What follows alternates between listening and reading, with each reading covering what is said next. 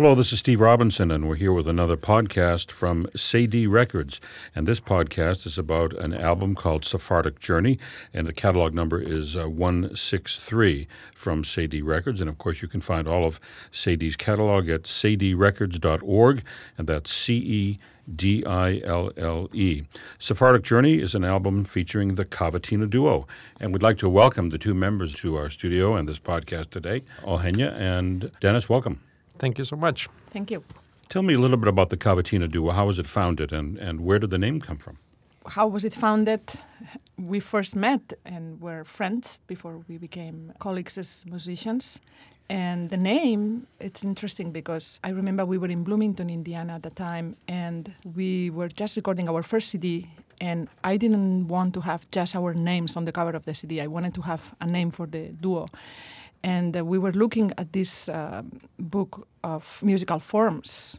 And I went through all the names and I looked at cavatina, and cavatina means short melody. And it was used in the 19th century by opera composers as well as Beethoven. He used it in some of his string quartets. And it just made complete sense, a short, beautiful melody. And I said, that's our name, Cavatina. And that's how it came. Now, we should mention that you became friends and then colleagues, but it didn't stop there. No. We are more than that. We are married. Now, the title of the album is Sephardic Journey, but before we get into the inspiration for the album, let's talk first about Sephardic music. What actually is Sephardic music? It's a music that Sephardic Jews have carried with them since they were expelled from Spain at the end of the 15th century. And as one of the composers on this album, Alan Thomas, he's stating in his program notes, you cannot really draw a distinction between what is this, after so many centuries, this is the music that has kept its original form when it was firstly composed or sang or written, or is it a music that has gone through so many changes by being mixed with influences of people and cultures wherever these Sephardic Jews have settled throughout all these past 5 centuries. So there's a big mix. And I remember, for example, for our one of the previous projects for Cedille Records called the Balkan Project, I remember that one of the melodies that we chose to use as an inspiration for arrangement, it's a song that I sang in Bosnia, Kad ja pođo na Bembašu, it's called the song. And later on discovering that it's also a Sephardic melody. And also many of the songs that we sang in our country later on through my teachings at Roosevelt University, for example, my student from Bulgaria would tell me, that's our song from Bulgaria. Somebody from Turkey would say, no, that's our song from Turkey. So there are many countries in that region that have sort of like appropriated those songs and as their songs, but they are not. So obviously there's this traveling element that's in the music. So let's rewind a little bit. A Sephardic Jew was a Jew living in Spain in the 15th century and before. Yes, Sepharad means Spain in Ladino. And you referred to the original form, which has been transformed through the centuries in different countries. Well, what was the original form? Most of these melodies were songs. And what we know and we still keep today are the lyrics. The lyrics are there, but they have been changed, as Dennis was saying, through the different countries that the diaspora has brought to the Sephardic Jews. So if they would go to countries like, let's say, Malta or other countries in the northern African continent, they would have influence from each of them. Or if they would go to Turkey or to Balkans, or even up in North Europe, like in Poland, we have even Sephardic Jews there, in other parts of Europe. So they would have that influence. So what we do keep are the lyrics and the melodies that have been kept from generation to generation, but of course they change through the generations. So the background of this album is your own backgrounds and your own interest in Sephardic music. Mm-hmm. That's correct. It's more than interest. Turns out there's some family history there, right? More than just interest in music itself. There was a few elements that have brought us to create this album. Firstly, one of our friends, and I would call him even our mentor, Sergio Assad, at one point was telling us many years ago, you guys need to explore your roots and dig into that and try to get the music out of there. So that's how the Balkan Project came along. And then when Eugenia started thinking about Spain, she wanted to go much further than the 19th century music that is already familiar. And other things that have happened is that in 1996, after the war in former Yugoslavia finished, when Eugenia and I visited my country, actually my new country at the time, Bosnia-Herzegovina, and we visited our relatives. One of my relatives, my great aunt, spoke to Eugenia in Spanish, and Eugenia came to me and said, she's talking to me in the really old Spanish. There are very old words that she's using. I think she's using Ladino. And little by little, we discovered that she's a descendant from the Sephardic Jews, and her mother converted from Judaism to Islam in the Second World War in order to survive, not to be persecuted by the Nazis. So my great aunt, whom I knew by name of Razia Prcic, which is a name very, very associated in my hometown of Tuzla with an Islamic background, her actual name before she converted was Mazal Matilda. One of the things that my great aunt told Eugenia after meeting her, she said, with you now the circle is complete, meaning that she met a person from Spain who is now part of the family. And it makes me think how the circle comes around musically as well, because often I've heard that flamenco music from Spain comes originally all the way from India, that has been carried through these migrations and the Arab influence in Spain over 7 centuries. And I'm sure that that influence there has also shaped the music of those Sephardic Jews who then traveled to the Balkans, back all the way to Middle East and further. So at the end, who knows where something starts and travels halfway or world around, comes back to his point of origin. Eugenia also discovered that her last names are of Sephardic origins. So those are few elements that came together. And then further on, looking for that music, listening, playing, discovering it's a beautiful material to draw from. And on top of it, I just feel that it's like a final layer to all of it. It's simply a tribute to the persistence of human spirit that carries the culture, that carries their own identity, no matter how much they are persecuted or how much do they travel. They carry something with them, and it's just astonishing that after so many centuries that it's still here with us, and then it happens to be in our background. So it's really amazing. So it's clear where the inspiration for the album came, and it's very meaningful to you. But the voice you heard just a moment ago, our fourth voice, was the producer of the album and the president of Sadie Records, Jim Ginsberg. So, Jim, what attracted you to this project?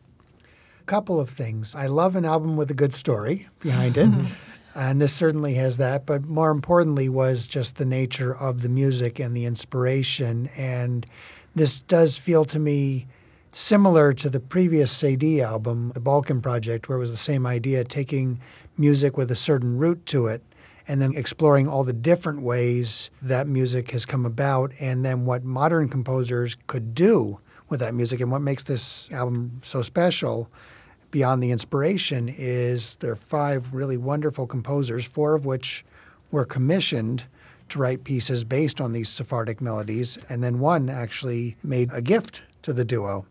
I should note the way this came about. The 4 commissions were actually done through Sadie Records. Sadie Records is a not-for-profit label. So do you want to talk about how you reached out to the composers?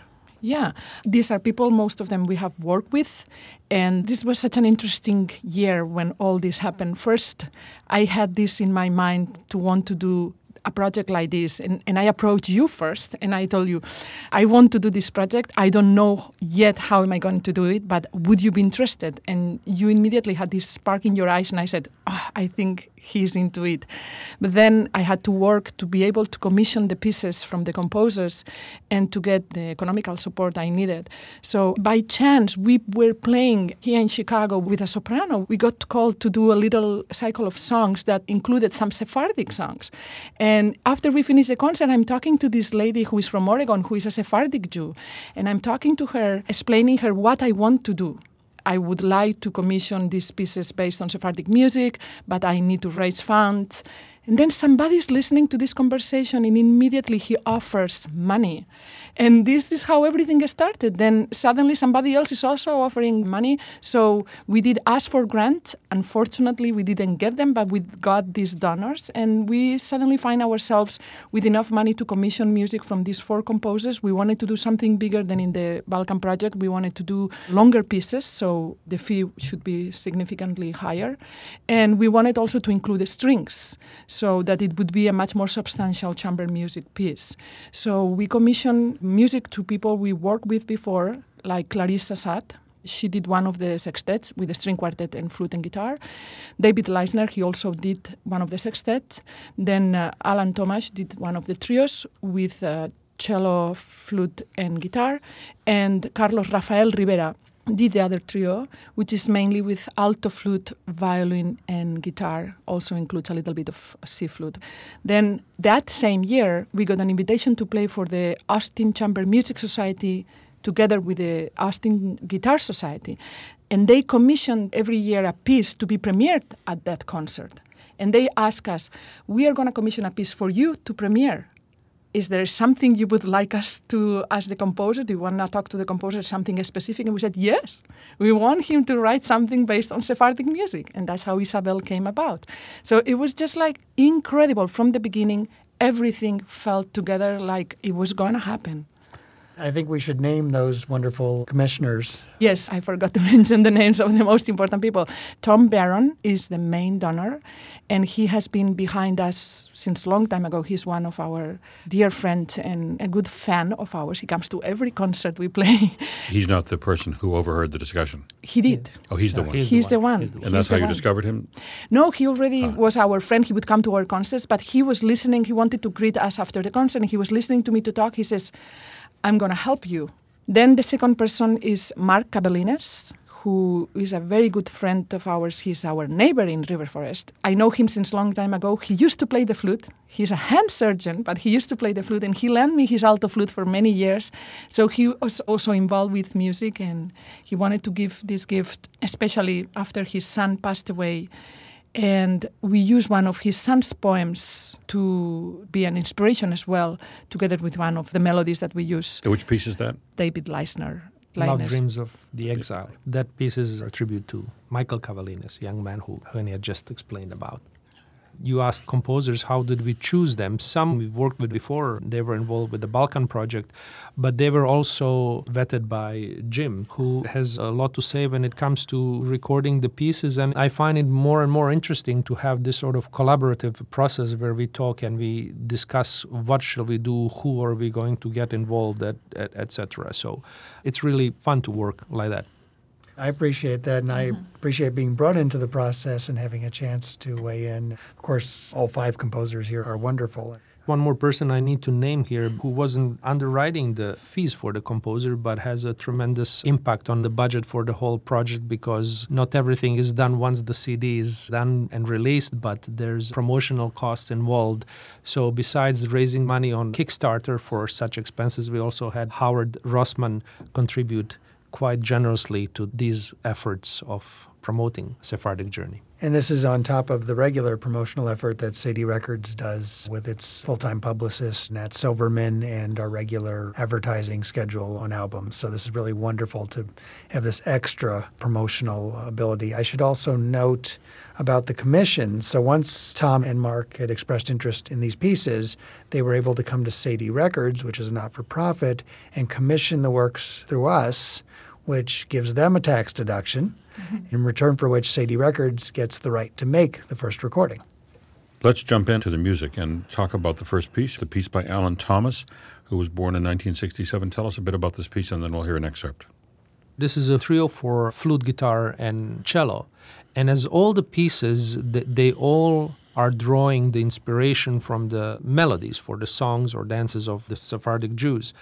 And what draws us to Alan is his ability to surprise us every time with the very different textures or things. In a certain way, you know what to expect from him, but in another way, he just comes in with something that completely takes you away.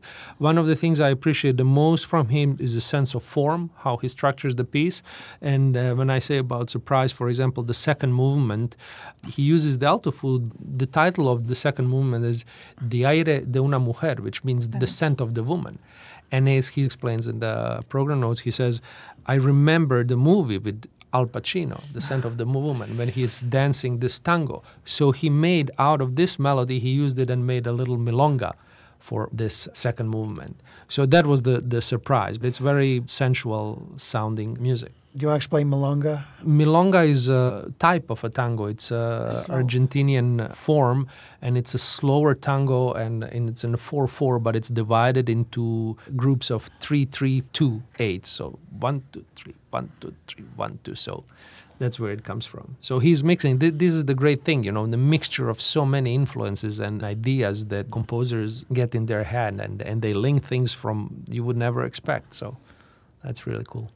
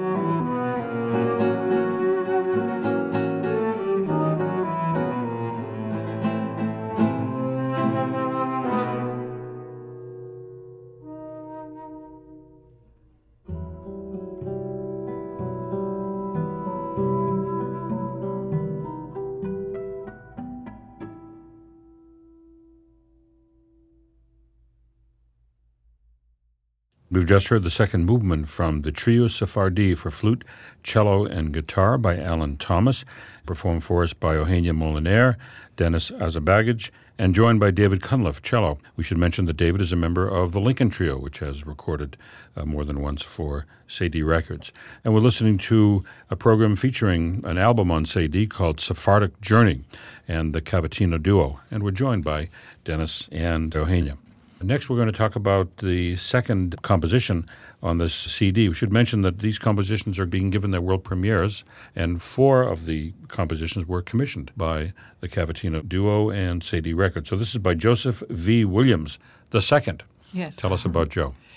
As I mentioned before, we were invited to play for the Austin Chamber Music Society in cooperation with the Austin Guitar Society. They do concerts in the summer together. They invite chamber music with guitar. And in 2014, they told us, we have a composer in residence. He's going to write a piece for you. That was 2 months before the concert. And we said, really? We want him to write something based on Sephardic music. Is that possible? And they said, yeah, you talk to him and you'll arrange. And when we explained him the idea, he was very open and eager to do it. And that's how Isabel came about. Isabel tells the story of a Sephardic woman in Spain who had to convert because otherwise she would have been killed. But once she converted, she was never happy with the conversion. She kept doing her traditional Jewish rituals. She was discovered and they told her, of course, to convert completely or to leave or she would be killed. And she decided she'd rather die than change. So she was unfortunately burned. It's a long historical story. There were many songs and melodies written about her life, and this is one of them. And the burning is very graphically depicted in the music, right? Yes, it is, because you can hear the flute doing some voice together on top of the sound, screams. And the composer was very, very picky about that. He told me, you have to scream through the flute to express her pain, not only physical, but also her spiritual pain.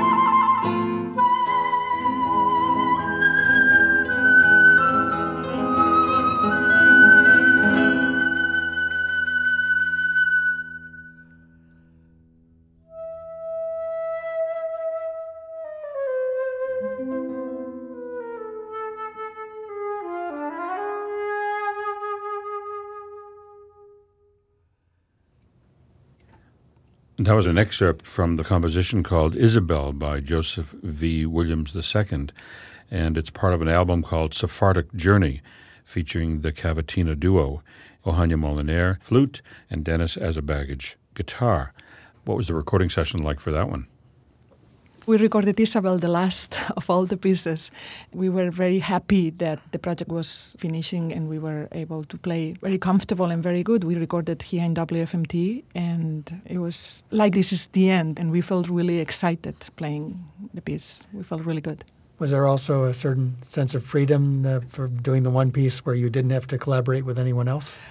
I don't think there was so much sense of a freedom. When you collaborate with other musicians, there are other aspects that are open to you as a player, as a performer, as a musician.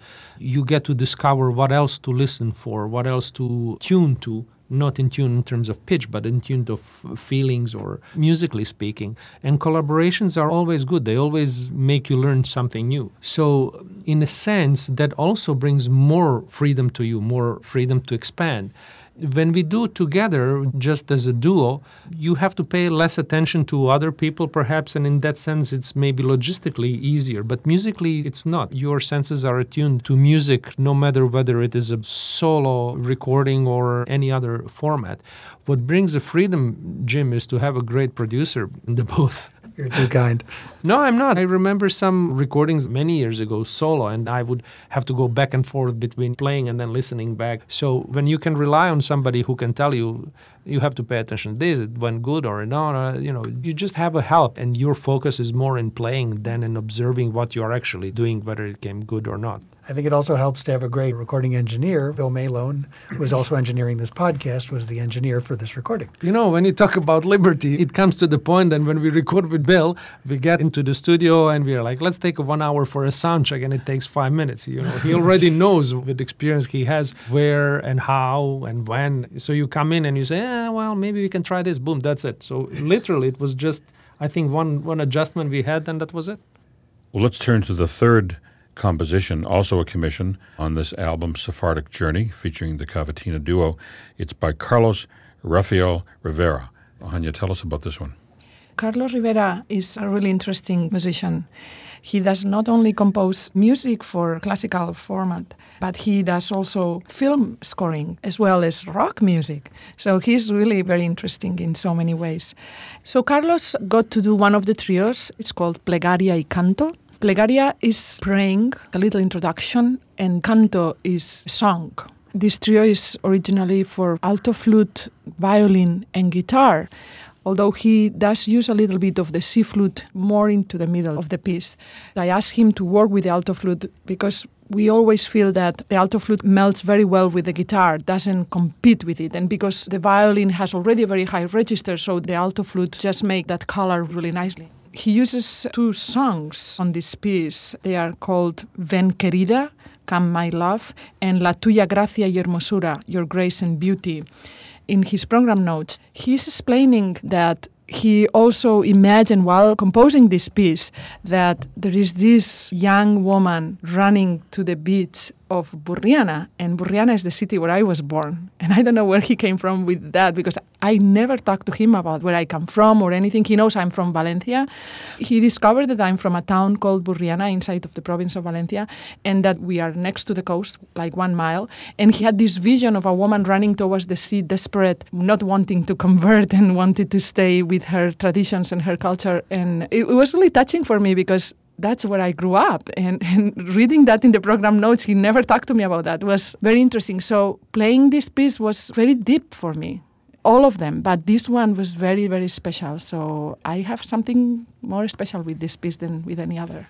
The use of the alto flute, a couple of things that I find interesting and I think a little unusual. One, he has you playing forte and fortissimo often, and he has you playing in what is, for the alto flute, the upper register. How did that compare to your usual use of the instrument, and what were the challenges? Yeah, that was pretty challenging, because to tune with the violin in such a high register, having very often unisons, octave unisons and thirds or fifths, it's not easy at all. And it was challenging. I have never heard the alto flute being treated that way, but it really works. I was completely convinced that he was trying to put me to the limit, but I like his challenges, and the results, I think they sound very good. I was pleased with it.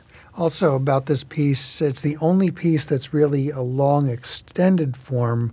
All the other pieces, there's one short piece, and the others are broken into movements ranging from 3 to 7 minutes in length. This piece, of course, is 15 minutes. How did that affect your approach, if at all? As I mentioned in the beginning, he calls the piece Plegaria y Canto. There's also a subtitle, right? Yeah, Plegaria y Canto Al Bodre de la Mar. al Bodre de la Mar, which means on the edge of the sea. He has this introduction. You are talking about form, so he does not have a clear first movement and second movement, but the Plegaria is like the introduction. You could call that the opening and the first part of the piece. And the Canto, which is much longer and is kind of the development of the piece, is the second part.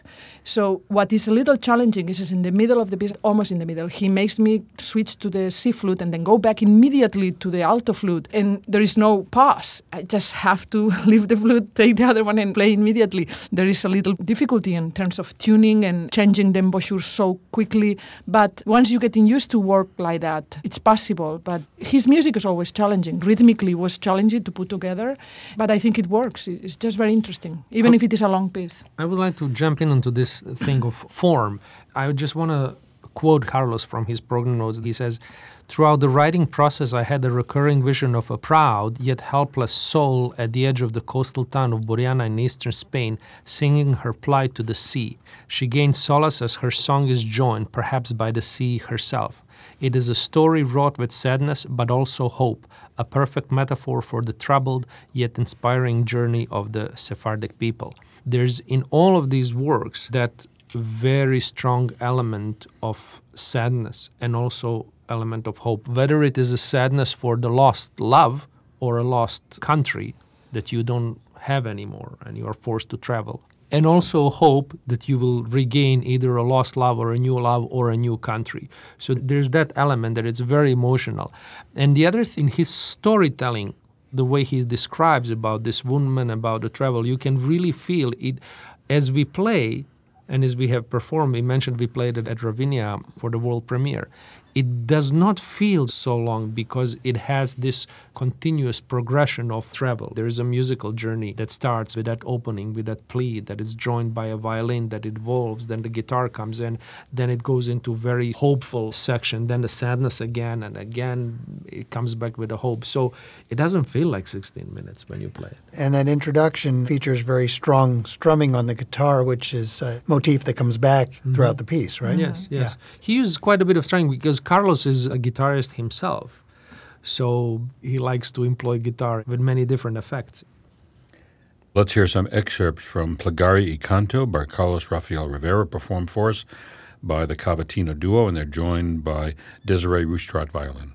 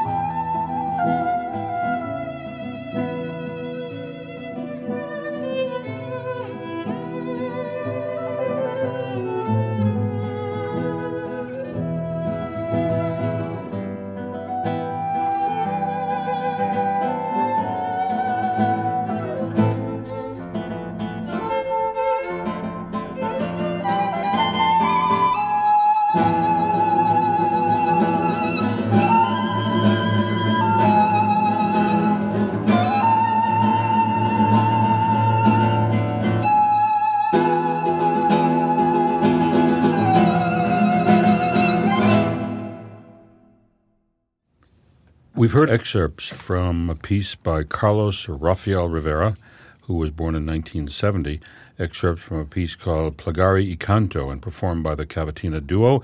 That's Eugenia Moliner, flute, and Dennis Azabagaj, guitar, and they were joined by a member of the Lincoln Trio, Desiree Rustrat, violin. The Lincoln Trio also appears on quite a few Sadie records. And this is a podcast featuring an album on Sadie called Sephardic Journey, featuring the Cavatina Duo, and we're talking with Eugenia and Dennis, who are the principals of the Cavatina Duo. And all Sadie recordings are available for purchase on their label and their website, sadierecords.org, and that's Cedille. And this is a really wonderful album that features all world premiere recordings, 4 of them commissioned by the Cavatina Duo through Sadie Records. The next piece is by David Leisner, born in 1953, Love Dreams of the Exile. Tell us a bit about this wonderful composition. David Leisner is another composer with whom we've collaborated, and that was our first record for CD called Acrobats, where we featured all of his works for flute and guitar. And as we were thinking of who to commission, David came to mind because he has written some other quintets, guitar plus a string quartet. So we asked him to do a piece for flute, guitar, and string quartet. He was delighted. We love how he writes, and we were really happy to collaborate with the Avalon String Quartet. And that came about through close collaboration with Jim, whom we asked, who should we work with? The Avalon String Quartet made their Sadie debut album last year, a disc titled Illuminations, named after a work by Chicago composer Stacey Garrett, with whom Sadie Records has done much work. I was thinking about the title of the piece, which is Love Dreams of the Exile. So it again reflects this spirit of the people who are in exile and who have their dreams of love for dear people who they perhaps even lost, family or the country itself. The titles are, the first movement, it's called Yoboli, which means I flew. Second one is Sus chico para amor, which means you are too young for love. And the third one is Va buscate otro amor, which means go away and look for another love. So love is a main theme for this piece. In his program note, Leisner describes this as a stream of consciousness meditation on these Sephardic themes. And I think it's particularly interesting, the second movement, how many different forms the initial melody goes through. Do you want to talk a little bit about that? When he employs these different rhythms, when he goes and makes it very jagged, 5/8 or 6/8 or 3/4 or 2/4, so it feels very edgy. It's intersected with sections of just flute and guitar playing along, some themes, and in the middle section when he says, I want to convey a wedding ambience, and then he has a string quartet play like very far away, like if you would be approaching a village and coming to a wedding. And then it comes back to that section again from the beginning and ties it up in that circular form where it again feels very jagged. But yeah, lots of contrasts in this second movement. Well, let's hear a portion of the second movement of Love Dreams of the Exile by David Leisner, performed by the Cavatina Duo, joined by the Avalon String Quartet.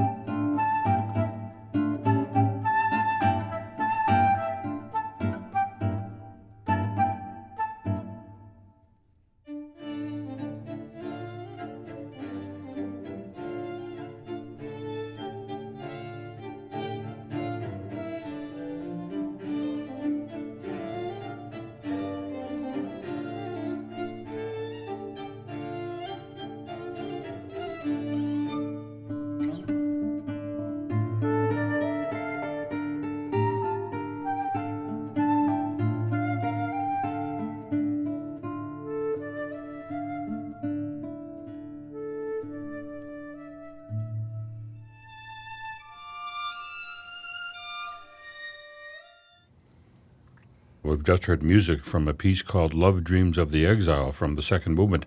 Music by David Leisner, who was born in 1953. A performance by the Cavatina Duo, joined by the Avalon String Quartet. The fifth composition on this album on Sadie Records, album number 163, called Sephardic Journey, is by Clarice Assad, who was born in 1978. It's called Sephardic Suite. Tell us a bit about this one. Clarice is another composer that we have collaborated before, and she's also a daughter of Sergio Assad, who was one of the people who inspired us to look in our backgrounds.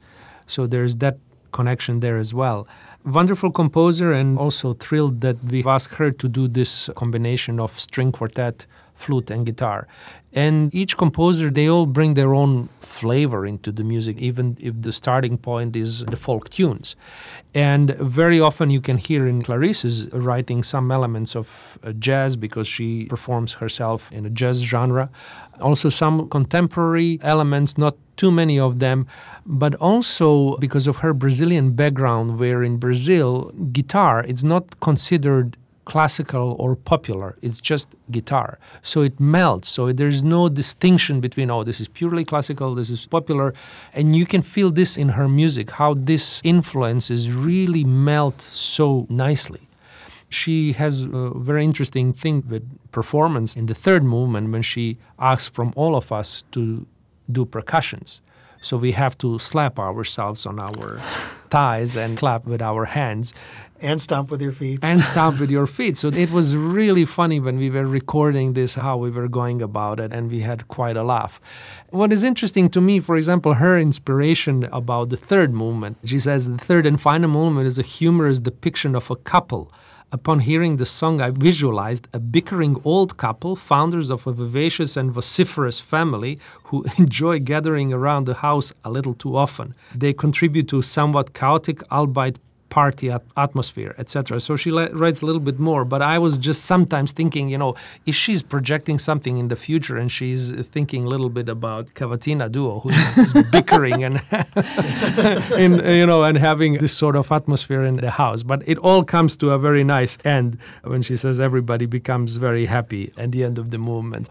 I don't know, maybe it's my personal digression to it, but it's certainly unbelievable fun to play this piece and always to play music by Clarice. Well, Ohania and Dennis are married, but you guys have never been known to bicker at all, right? No. No. Never. That's what I thought. Who says that? What word is that? Never heard of that.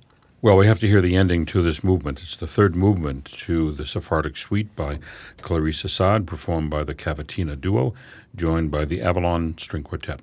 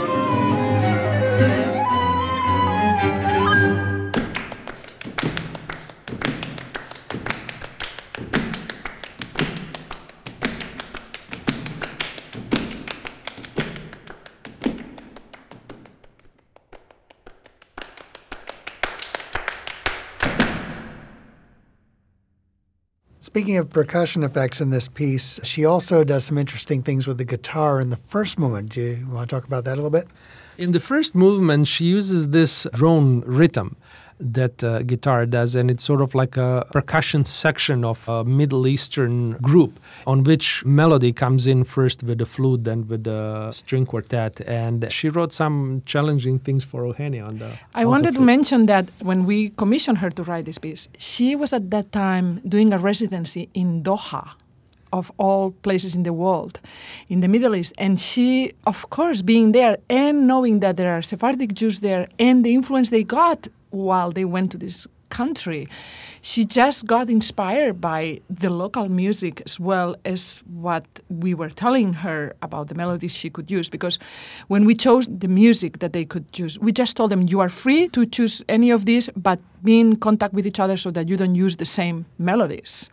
And when she told us what she was going to use, she told us she was in Doha and she felt inspired by the music there. And then you can hear so much.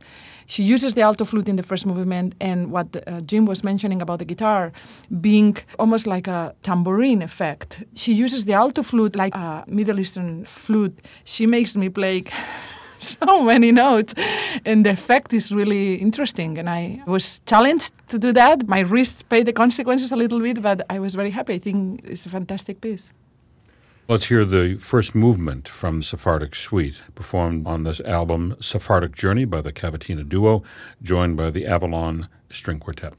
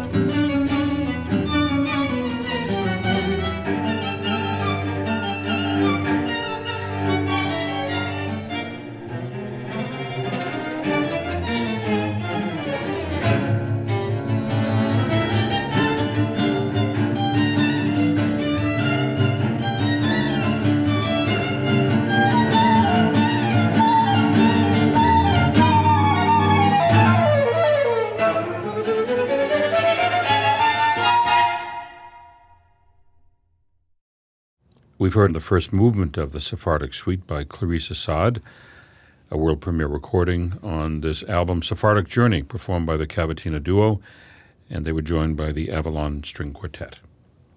As we've heard in the program, you premiered these works on the album Sephardic Journey at Ravinia, which is the summer home of the Chicago Symphony and lots of other music, a summer festival just north of Chicago.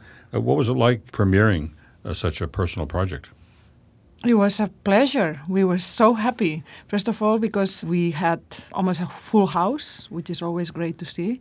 And all but one composer came to the premiere. Alan, unfortunately, couldn't be here, Alan Tomasz. He had some family issues that didn't allow him to come. But all the other composers were here, and it was fantastic. First, because they came to our run through the pieces before the performance, and we were able, for the first time, to play for them directly, you know. Not the case with Carlos. Carlos was here during the recording, and he also came to the rehearsal, and David also came to the recording, but Clarice wasn't here at all, and Joe Williams wasn't either. And it was just wonderful to be able to finally, it's almost like giving birth, you know, to the moment has arrived. Let's see what the audience respond to this, and the audience liked it. So we were very happy. You got a good response, and the composers were happy? Yes, they were. Since you mentioned that, you want to talk a little bit about what it was like working with the composers, specifically Carlos and David, being at the recording sessions for you? It's a great help. The more people you have helping you with the recording, the better it is. Carlos also in the rehearsals prior to recording helped quite a bit, putting the piece together, pointing us to things we need to pay attention. When you see the score, one of the main objectives of a performer is to try to figure out what composer wants. But there's always limitation to how much composer can actually convey on the score. So it's always great to have a composer in person telling you exactly what they need with the specific part. With David Leisner, when he was here, I felt it made a huge difference because his piece is, in a sense, more transparent. There's not heavy orchestration. It's not very dense. So he was asking for certain things during the session in the studio, and we kept that and performed in the same way at a concert.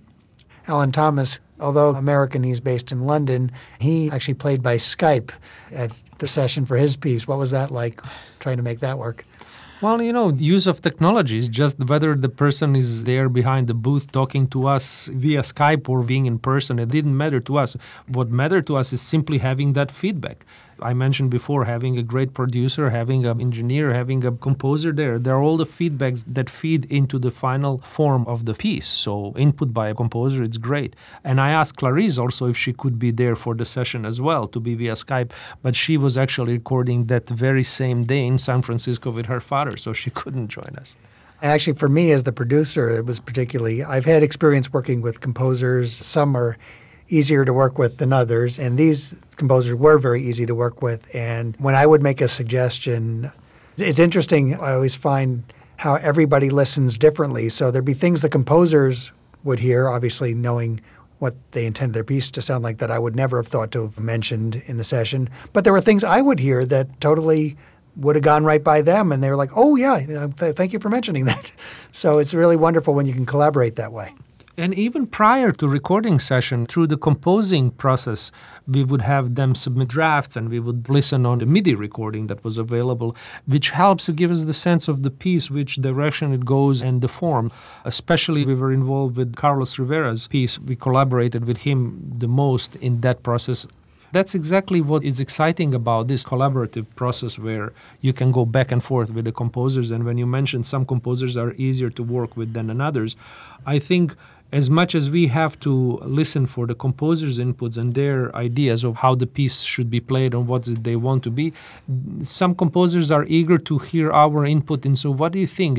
Is this going to work? Is it, how does this shape? So I think the more people put their minds together on something, the end result is better. One question we have been asking in these podcasts is, what makes the Chicago music scene unique for you? You are the most unique thing in this city. There is nothing like Cedi. To be in a city where you have Chicago Symphony Orchestra, where you have Lyric Opera, where you have Harris Theater, where you have Ravinia, where you have so many... Grand Park. Grand Park. You have so much going on. Chicago Sinfonietta. You have so much music, so much culture available.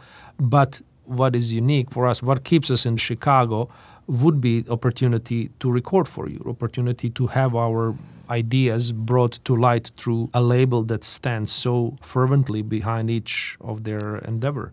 I have to say something, although it looks a little cliche and like I am kind of kissing your face. But when we read this question, I said this city is unique for two things, in my opinion. There are great orchestras in other cities too. There are a lot of things in other cities, but this city has SETI and has WFMT. True. And that really makes a big difference. True. I said that, and I'm being honest. If you know me, you know one thing I have is really honest. I say what I think.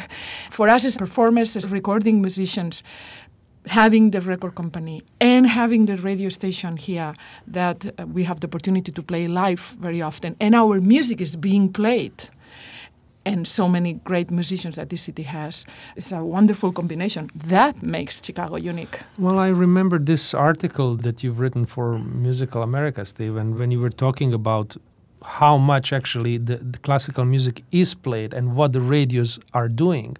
It seems that the radio is now a main platform for hearing classical music as we all face this problem of declined sales in the CDs and so on. But it's not about the sales, it's about creating the music and having a medium to put it out. For those of you who came across this podcast at random, SEDI Records is based in Chicago.